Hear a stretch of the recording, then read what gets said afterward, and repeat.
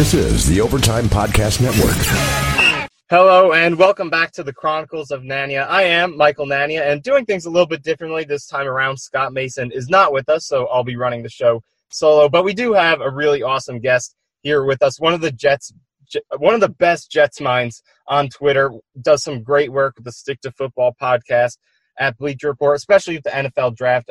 Connor and Matt Miller do some of the best draft coverage out there. We got Connor Rogers here with us. Connor, thanks a lot for coming on to the Chronicles. Oh, no problem, dude. I appreciate you having me. What's going on? Not too much, but a lot with the Jets. We got a general manager hire here in mid-June, something we don't see all too often here in the NFL. But Joe Douglas is here with the Jets. He obviously had his introductory press conference a couple days ago. So, with Joe Douglas, he's gotten a ton of praise, across the entire league.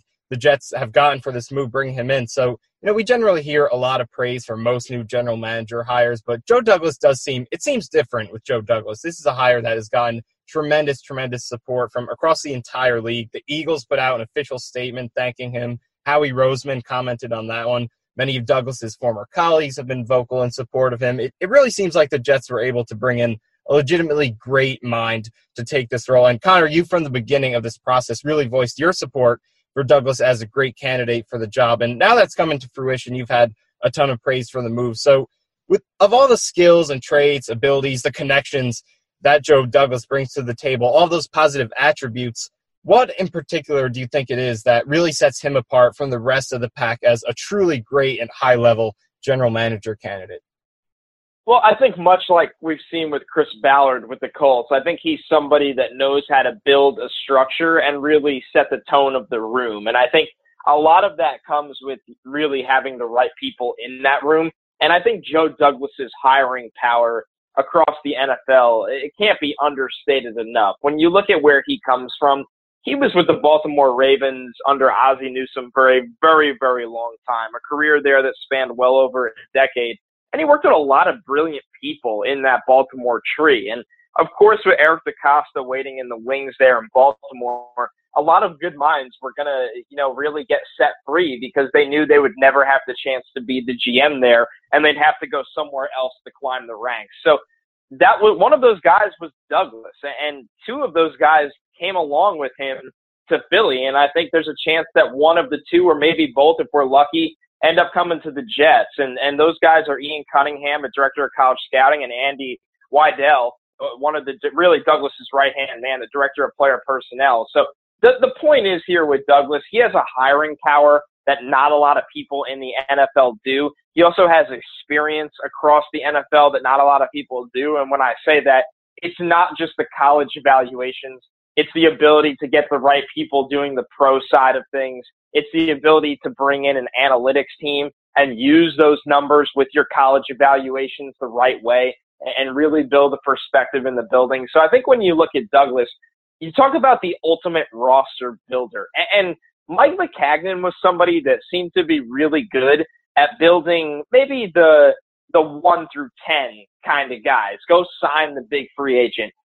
Draft well at the 6th overall pick. That kind of stuff is fine. Douglas is here to build out a 53-man roster and beyond. There's going to be a lot of competition in camp. There's going to be a lot of depth on this team within the next couple of years.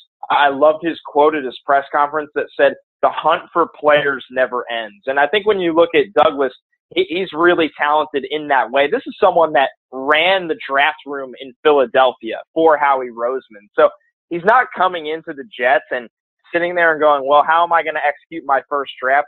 He's been there before. He's done it plenty of times, and he's done it for a team that beat the New England Patriots in the Super Bowl recently. So there's a lot to love about Douglas, but I think the thing that stands out the most for me is not only the structure and the people he'll hire, but how those people will construct a very talented football team. While sports can bring us so much joy, it can also bring us a lot of unwanted stress, and that stress can make it difficult to concentrate, relax, and get decent sleep. Sunday Scaries was launched in 2017 by two best friends and business partners, Bo Schmidt and Mike Sill. They operated a full-service bar with 50 employees and were always exhausted. They tried all kinds of products, but they didn't work. Then they started experimenting with CBD. They loved the effects and regained control of their days and nights, but they wanted better CBD products. So what they did for themselves was specially formulate CBD gummies with vitamins D3 and B12 that were super consumable, easy to take on the go, and effective. Long story short, their specially formulated CBD products and vitamins helped relieve the overwhelming angst they felt on a daily basis. So in July 2017, they named the company Sunday Scaries and began sharing their products with friends and launched their online store at sundayscaries.com. With tens of thousands of customers, monthly subscribers, and a 100% money-back guarantee, Sunday Scaries has always been on a mission to transform a worrisome nation into a chill one. And right now, we have a bonus for you. Get 25% off all products at sundayscaries.com when you use the code OVERTIME. Again, 25% off all products at sundayscaries.com when you use the code OVERTIME. This is the Overtime Podcast Network. Coming off of Mike McCagnon, having a general manager who could consistently get some productivity beyond the first round of the draft would be a huge help for building some consistency with this team. And the first move that Douglas did make, or at least after he was hired, was cutting Neil Sterling to make room for Bilal Powell to come back. So Bilal Powell, it's going to be interesting to see where he's going to fit into this team because the Jets have such a deep running back room now with Le'Veon Bell, Ty Montgomery, Elijah McGuire, Trent Cannon still in there, and now you add Powell. So a lot of competition there for Powell. But for me, I think one of Powell's most underrated traits, especially last year, was his pass protection. I had Powell giving up only one pressure in pass protection over 17 snaps, and especially compared to the rest of the backs in that running back room. Isaiah Correll, I had giving up 3 sacks, 2 hits, and 6 pressures across 22 snaps. Trent Cannon, 4 pressures and 9 snaps. Elijah McGuire, 1 sack and 6 pressures in 29 snaps. So Bilal Powell's pass protection, I think, is a really underrated aspect of his game. But looking at him against, especially with this deep running back room the Jets have now, how do you see Powell fitting in to this running back competition? And do you think there is a spot for him, a potential road for him to get a spot on the Week 1 roster? I really do. I think Adam Gase is a big fan of Bilal Powell. I think when it comes down to it, they don't want to burn Le'Veon Bell out. Now, they gave Bell big money because really his best aspect of his game is that he's a 3-down player where the offense never really gives anything away because of how good of a receiver he is, how good of a runner he is, and how good he is in pass protection. I think they see Bilal Powell maybe as the light version of that, where if he's healthy, and he said it himself, because I'm not in perfect shape right now, but I'm going to get back. He's cleared. If he's the Bilal Powell of old, that's the 1-2 punch you want. I like Ty Montgomery. I like the things you could do with him on the field. You can motion him out in the slot. You can use him really as an outside runner if you need to. I don't think they'll be put in that spot often.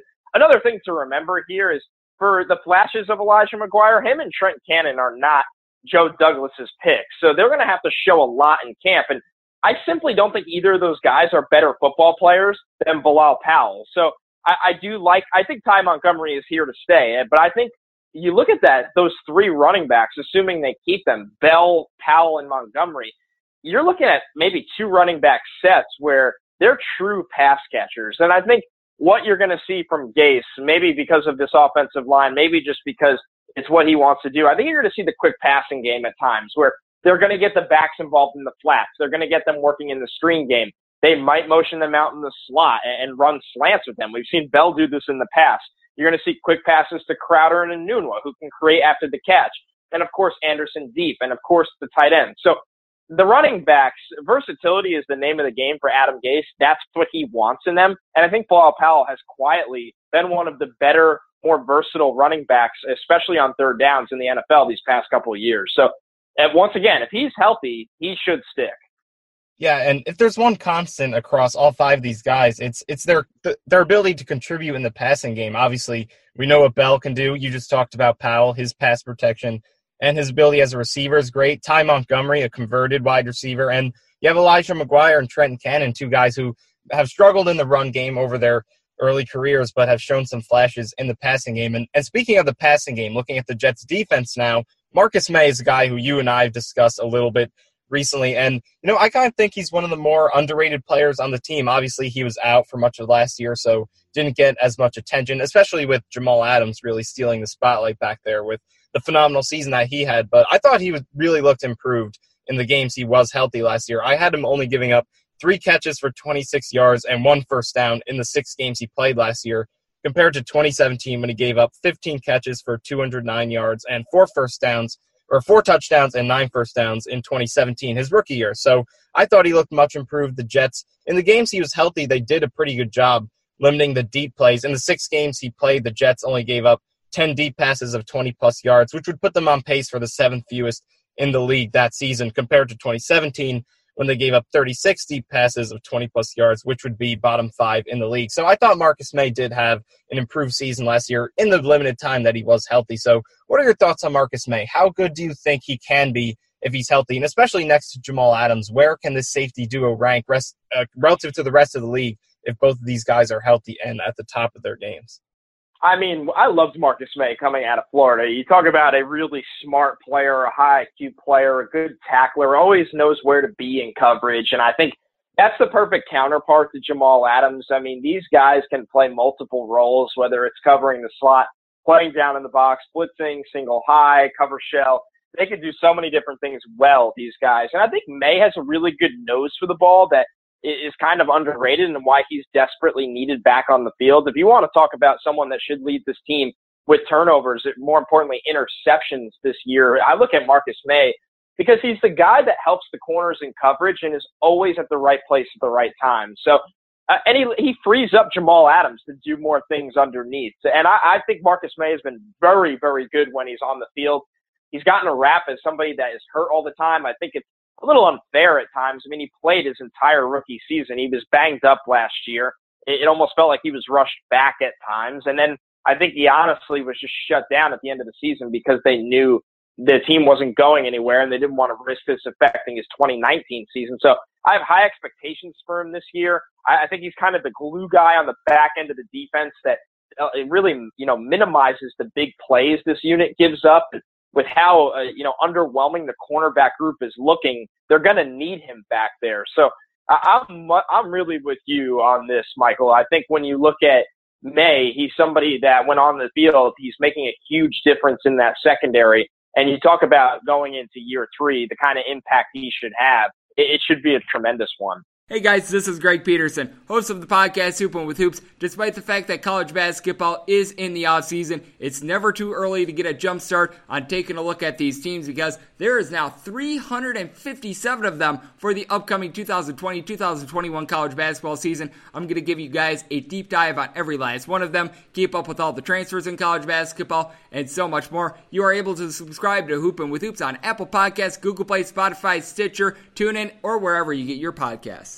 This is the Overtime Podcast Network. You mentioned the cornerback group and some of the question marks there, and obviously the guy at the top of the cornerback group is Trumaine Johnson, and I really see him as the biggest X factor on defense this year. You're talking about a guy who last year really struggled and kind of brought the team down when he was out there, but in the past has been a really solid corner at his best when he was in Los Angeles and St. Louis with the Rams, some of that time with Greg Williams as well. So, and we talked about Marcus Maye, how there was kind of a positive correlation with when he was out there and the Jets limiting those big plays. But Trumaine Johnson was kind of the opposite. He played 10 games last year, missed 6. And in the games that Johnson played, the Jets were generally not as good defensively, and they did give up more big plays. So in the games Johnson did play last year, the Jets gave up 22 20-plus yard gains on short passes, which would put them on pace for the most in the league by a wide margin. In the games he missed, they only gave up 5 20-plus yard gains on short passes, which would pace them for the top 5 fewest in the league. And I really think that kind of matches up with what you saw from Johnson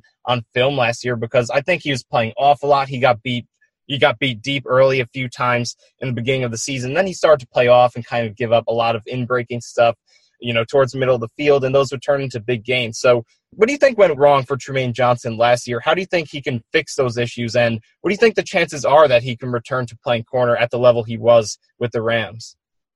Well, I think at times he just looked like he didn't have his legs underneath him. He really looked slow in one-on-one coverage, and that's always a fear. Now, when you look at what True does, I think he's somebody that can jam at the line, and he actually has pretty good hands to take away the football. So you want him being physical at the line of scrimmage. Greg should really have him playing press coverage right up in the face of guys. If you sit him off, he's going to get beat. If he doesn't get his hands on you, he's very susceptible to, being simply outrun, whether it's over the middle of the field, whether it's deep at times. I think something that you noticed and I noticed, Michael, is that at times he was beat over the top and the quarterbacks just didn't deliver the ball to the wide receivers, and he got really lucky at times. So is he going to need safety help? I mean, all these corners you could argue might need safety help, but I think when he got that money, he was expected to be a true shutdown number one corner.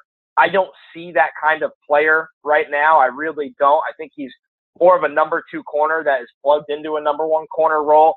They're going to have to get creative. They're going to have to, more importantly, get home up front and attack the quarterbacks, because if True could do anything, he could disrupt routes and read the quarterbacks. I think it's something we saw him do against the Lions last year at times. So that's what his specialty is. And I think, once again, they have to really create a lot of pressure, because if you leave him on an island for too long, like many big press corners in this league, receivers are simply going to blow by him with his lack of speed. Yeah, and you mentioned some of the luck that he had last year with at times where, especially deep, where quarterbacks just missed on throws. I actually had him last year having 8 plays in which he was beat and should have given up a first down, but was lucky due to a drop or a bad throw. And that was tied with Morris Claiborne for the most on the team. And, of course, given that Claiborne played more games, it kind of makes Johnson the most susceptible player to having lucky plays last year based on mistakes by the offense. But following up on Trumaine Johnson, so you talked about how when he got that deal, the Jets were expecting him to be that shutdown corner. But when he was at his peak with the Rams in Los Angeles, in St. Louis, where do you think he was at his best? Do you think he was ever in that top 10 to 15 kind of range relative to the rest of the league? Yeah, I think top 10 to 15 is fair. I don't think he was ever top 5. He was never on a Patrick Peterson, Richard Sherman kind of level. He's not that guy. Slay in Detroit has been very, very good for 3 to 4 years now.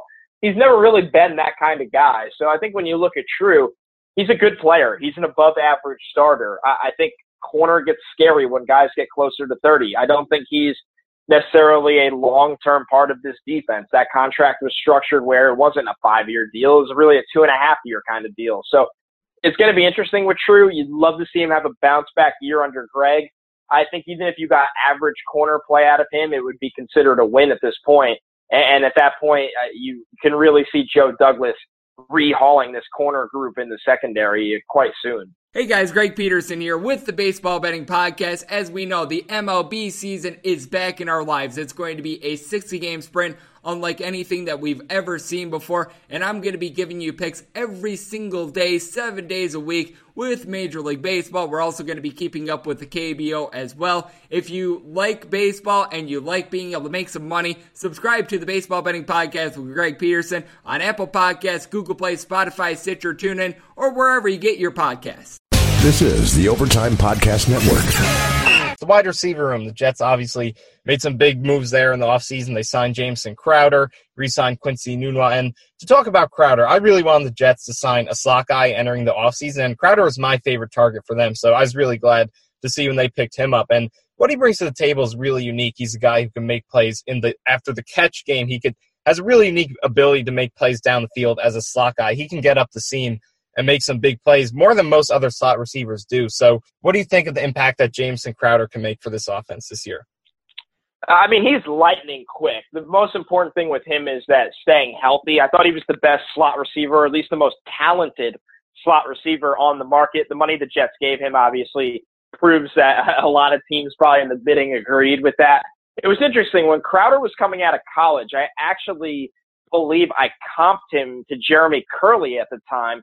And Crowder has looked so much faster and quicker at the NFL level that it surprised me. It really did. It's one of those where you go back, and Curley had his moments where underneath he was very sharp, very quick. But I've seen more juice out of Crowder to win over the top, where that's where he could be a difference maker in this offense. And I know they want to use him underneath. They want quick separation. They want timing concepts with him and Sam Darnold. But he's very underrated going over the top. I think he's much quicker than I ever expected him to be. That deep speed at the next level, you can really see him turn up fields with the ball in his hands. So targets-wise, we've seen Darnold really rely on these guys, like a Binky at times, whether it's Herndon underneath. I think Crowder is going to be the same way. It's going to be very similar to when Darnold play with Deontay Burnett at USC. Burnett obviously with the Jets now, but if you go back and watch their time at USC where the volume was much higher for Burnett, I think you're going to see a very, very comparable situation with the addition of Crowder here now. Yeah, and with Crowder, there were a lot of good, solid options in the wide receiver market in free agency. There were no stars, but there were a lot of guys on a similar talent level. And, a guy like Adam Humphries or Cole Beasley, who went to the Bills, guys like that, those were solid options, guys who you can rely on in the underneath game, who have great hands, tough over the middle. But I don't think any of them really brought the upside to the table that Crowder does as a big play threat with what he can do down the field. And just when you compare some of his production to other players in the league who have done similar things to what he has done, and there are some great names with him. So he's averaged 11.9 yards per reception on a 67% catch rate in his career. And the only other receivers since 2015 with at least 300 targets to average those numbers are Tyreek Hill, Keenan Allen, Doug Baldwin, and Adam Thielen. So obviously Crowder is not as good as those guys, but it just goes to show how he, as a slot guy, has that unique ability to get deep, like you mentioned. So bouncing off of Crowder, I want to talk about a guy who I think the addition of Crowder really affects in what I hope is a positive way, and that's Quincy Enunwa. So one of the biggest reasons I wanted the Jets to add a slot receiver is that I thought they need somebody who's comfortable in that role so Quincy Enunwa can transition to a more predominantly outside role that will allow him to get vertical more often and lessen the beating he has to take on underneath plays because of how injury-prone he's proven to be, just to kind of keep him a little bit healthier. So I think having Crowder will help limit that injury risk placed upon Enunwa and really allow him to spend more time utilizing one of his best talents, which is the deep game. And he's really, really good down the field in 2016, and I don't think we saw enough of that in 2018. So in 2016, he caught 16 post or go routes for 426 yards, which is just really good production. And in 2018, he only caught one vertical route for 41 yards, so a huge dip. So I really think having Crowder is going to allow us to see more of Enunwa down the field this season, utilizing that elite straight line speed that he has, that highlight-worthy acrobatic catch skill that he flashes now and then. So what kind of an impact do you think the addition of Crowder is going to have on Enunwa's role? And overall, how would you like to see Adam Gase utilize Enunwa's skill set? Well, I think if anything, it's almost the opposite impact where Anderson being here along with Enunwa kind of impacts Crowder's career because there's so much space underneath. I think teams are going to clear out for Robbie Anderson. I think word is out that he's one of the most, if not the most, dangerous vertical threat in the NFL. And when I say that, I don't mean he's better than AB or Odell Beckham or anything like that. I just mean you talk about pure straight line speed. The guy has it. And I think with a quarterback like Sam Darnold in place, you might actually see a lot more of the production now in the stat sheet as we saw at the end of last year. So Crowder coming in, it's going to be interesting because I don't think teams are going to key in on him early. I think teams are going to key in on Anderson and Bell, and Crowder is going to eat up all these 7 to 9 yard catches. Now where you like it to get, to help in the future is when Crowder is the guy that is seeing all this volume, teams might shade a safety to him. They might shade a big nickel to him, which we've seen, obviously become very popular in the NFL. You might see more linebacker attention. That opens up more space for Bell. That opens up more space possibly in the middle of the field for Enunwa, who, like you said, is so good after the catch. We know what Bell can do after the catch. So you like all these effects on one another where you look at this offense and it's getting no love in the national media. It's very bizarre to me because Adam Gase never had an offense like this in Miami. There are people that believe Sam Darnold has top 10 quarterback talent. And if he could take the strides to get anything close to that this year, you would imagine things are really going to click with what they have on the field. So I love the addition of Crowder because they needed a number 3 wide receiver really badly, and he might be one of the better ones in the NFL at creating space and getting open. This is the Overtime Podcast Network. I think a good comparison that comes to mind for me, the Jets offense, is what the Rams have in LA. So maybe not the same talent level, but just when you look at a team that might not have that number 1 guy, that Odell, that AB, that Julio kind of receiver, but has a lot of different guys who have skill sets that complement each other really well, and obviously highlighted by a superstar back in the backfield with Todd Gurley with the Rams and Le'Veon Bell with the Jets. So what do you think of that comparison? Yeah, I mean, that's what you would really hope to have, I think, most importantly. That's the goal here. Now, this unit to me still looks like it's lacking the number 1. And I always say this to people. A lot of people are upset the Jets don't have what's viewed as a number 1 target. I think when you look at this unit, most importantly, A lot of units don't have a Julio Jones, an Odell Beckham, an Antonio Brown, that kind of thing. Now, they want to be a unit that can attack you with 6 different pass catchers. You know Anderson's going to get his shots over the top, and he's really expanded his route tree. You know Noon was going to get his manufactured touches because what he could do with the ball in his hands. You know Crowder's going to be a focal point of the offense. Bell is going to see a ton of targets. That's your 4 guys right there. But you look at what Herndon did last year when he's back on the field after his expected suspension. He's going to be involved as really a guy that can move the chains. You have to wonder what Wesco's going to offer as the second tight end. Gase really likes the second tight end. And then what Bilal Powell are we going to get? So that's the name of the game for this Jets team. They don't want to come out and stare the defense in the face like a lot of offenses in the NFL will do and go, hey, there's our number 1 guy. You could dedicate all the resources to stop him or not. We're funneling the offense through him. They want to come out and go, hey, we got 6 guys on the field that are going to see the football today. You could figure out which one you want to dedicate attention to, and we'll go to the other one. And that's where the IQ and the timing of Sam Darnold is so important in this offense, and why I think we're going to find out real quick if he takes those next steps or not, because everything is going to be predicated on timing and how fast he reads the field, how he sees things in front of him, which I think he will take really big strides this year. Yeah, and you brought up Chris Herndon as yet another guy in this offense that could be a higher, an above-average pass-catching target. And what Herndon did last year as a rookie, you just don't see that often. Rookie tight ends really don't produce that much in the league. But over the second half of the year, he was one of the top 10, top 5 tight ends in the league in terms of receiving production. And I also thought he pass protected really well throughout the season. Probably was the best pass protecting tight end on the team. So what do you think of what Herndon can bring to the table? Does he have that kind of top 5 elite George Kittle, Zach Ertz kind of upside? Do you think he has that in him, or maybe is he just going to be a good player? Because when you look at his production, what he did over the second half last year, and you look at other rookies who have had similar production to what he had last year, he's with some really elite names, the Gronkowskis of the world and the other guys I just mentioned. So do you think he potentially has that in him? Well, I think top 5 is a little rich now. Top 5 tight ends is fascinating to me because so much of it is really comes down to the offense they play. And Kittle and Ertz are great, great players, but look at the volume they get in those offenses, and it makes you realize that, you know, it's a perfect place for them to play. And it's not taking away from them because they're great, great players. But once again, Herndon is not going to see that kind of volume in this offense. And obviously you have guys like Kelsey and Gronk that have just been true game changers in the past. Jordan Reed was like that for a little bit. Vernon Davis has been like that in the past. Eric Ebron really took off in Indy last year. But you look at what Herndon could be, and he has top 10 tight end written all over him. And it's not, hey, let's search Chris Herndon, NFL.com. Okay, he caught 5 touchdowns for 500 yards. It goes back to what you said. He's a great blocker. He can block in line. You can get him on the move as a blocker to help in the run game. He can really create yards, tough yards after the catch. He can high point the football.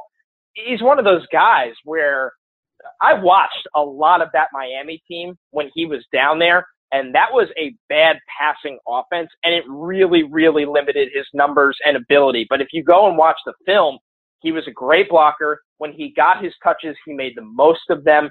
He did create yards after the catch. You see him at the NFL level, and it's like, okay, this is a supreme talent that is really finally playing with decent players around him, and I'm excited to see what he can do this year because, once again, you look at the tight end talent in the league and just the flashes Herndon had last year, it'd be a little much to say top 5, but I don't think if he broke into the top 10 to 15 this year, it wouldn't surprise me in the slightest bit.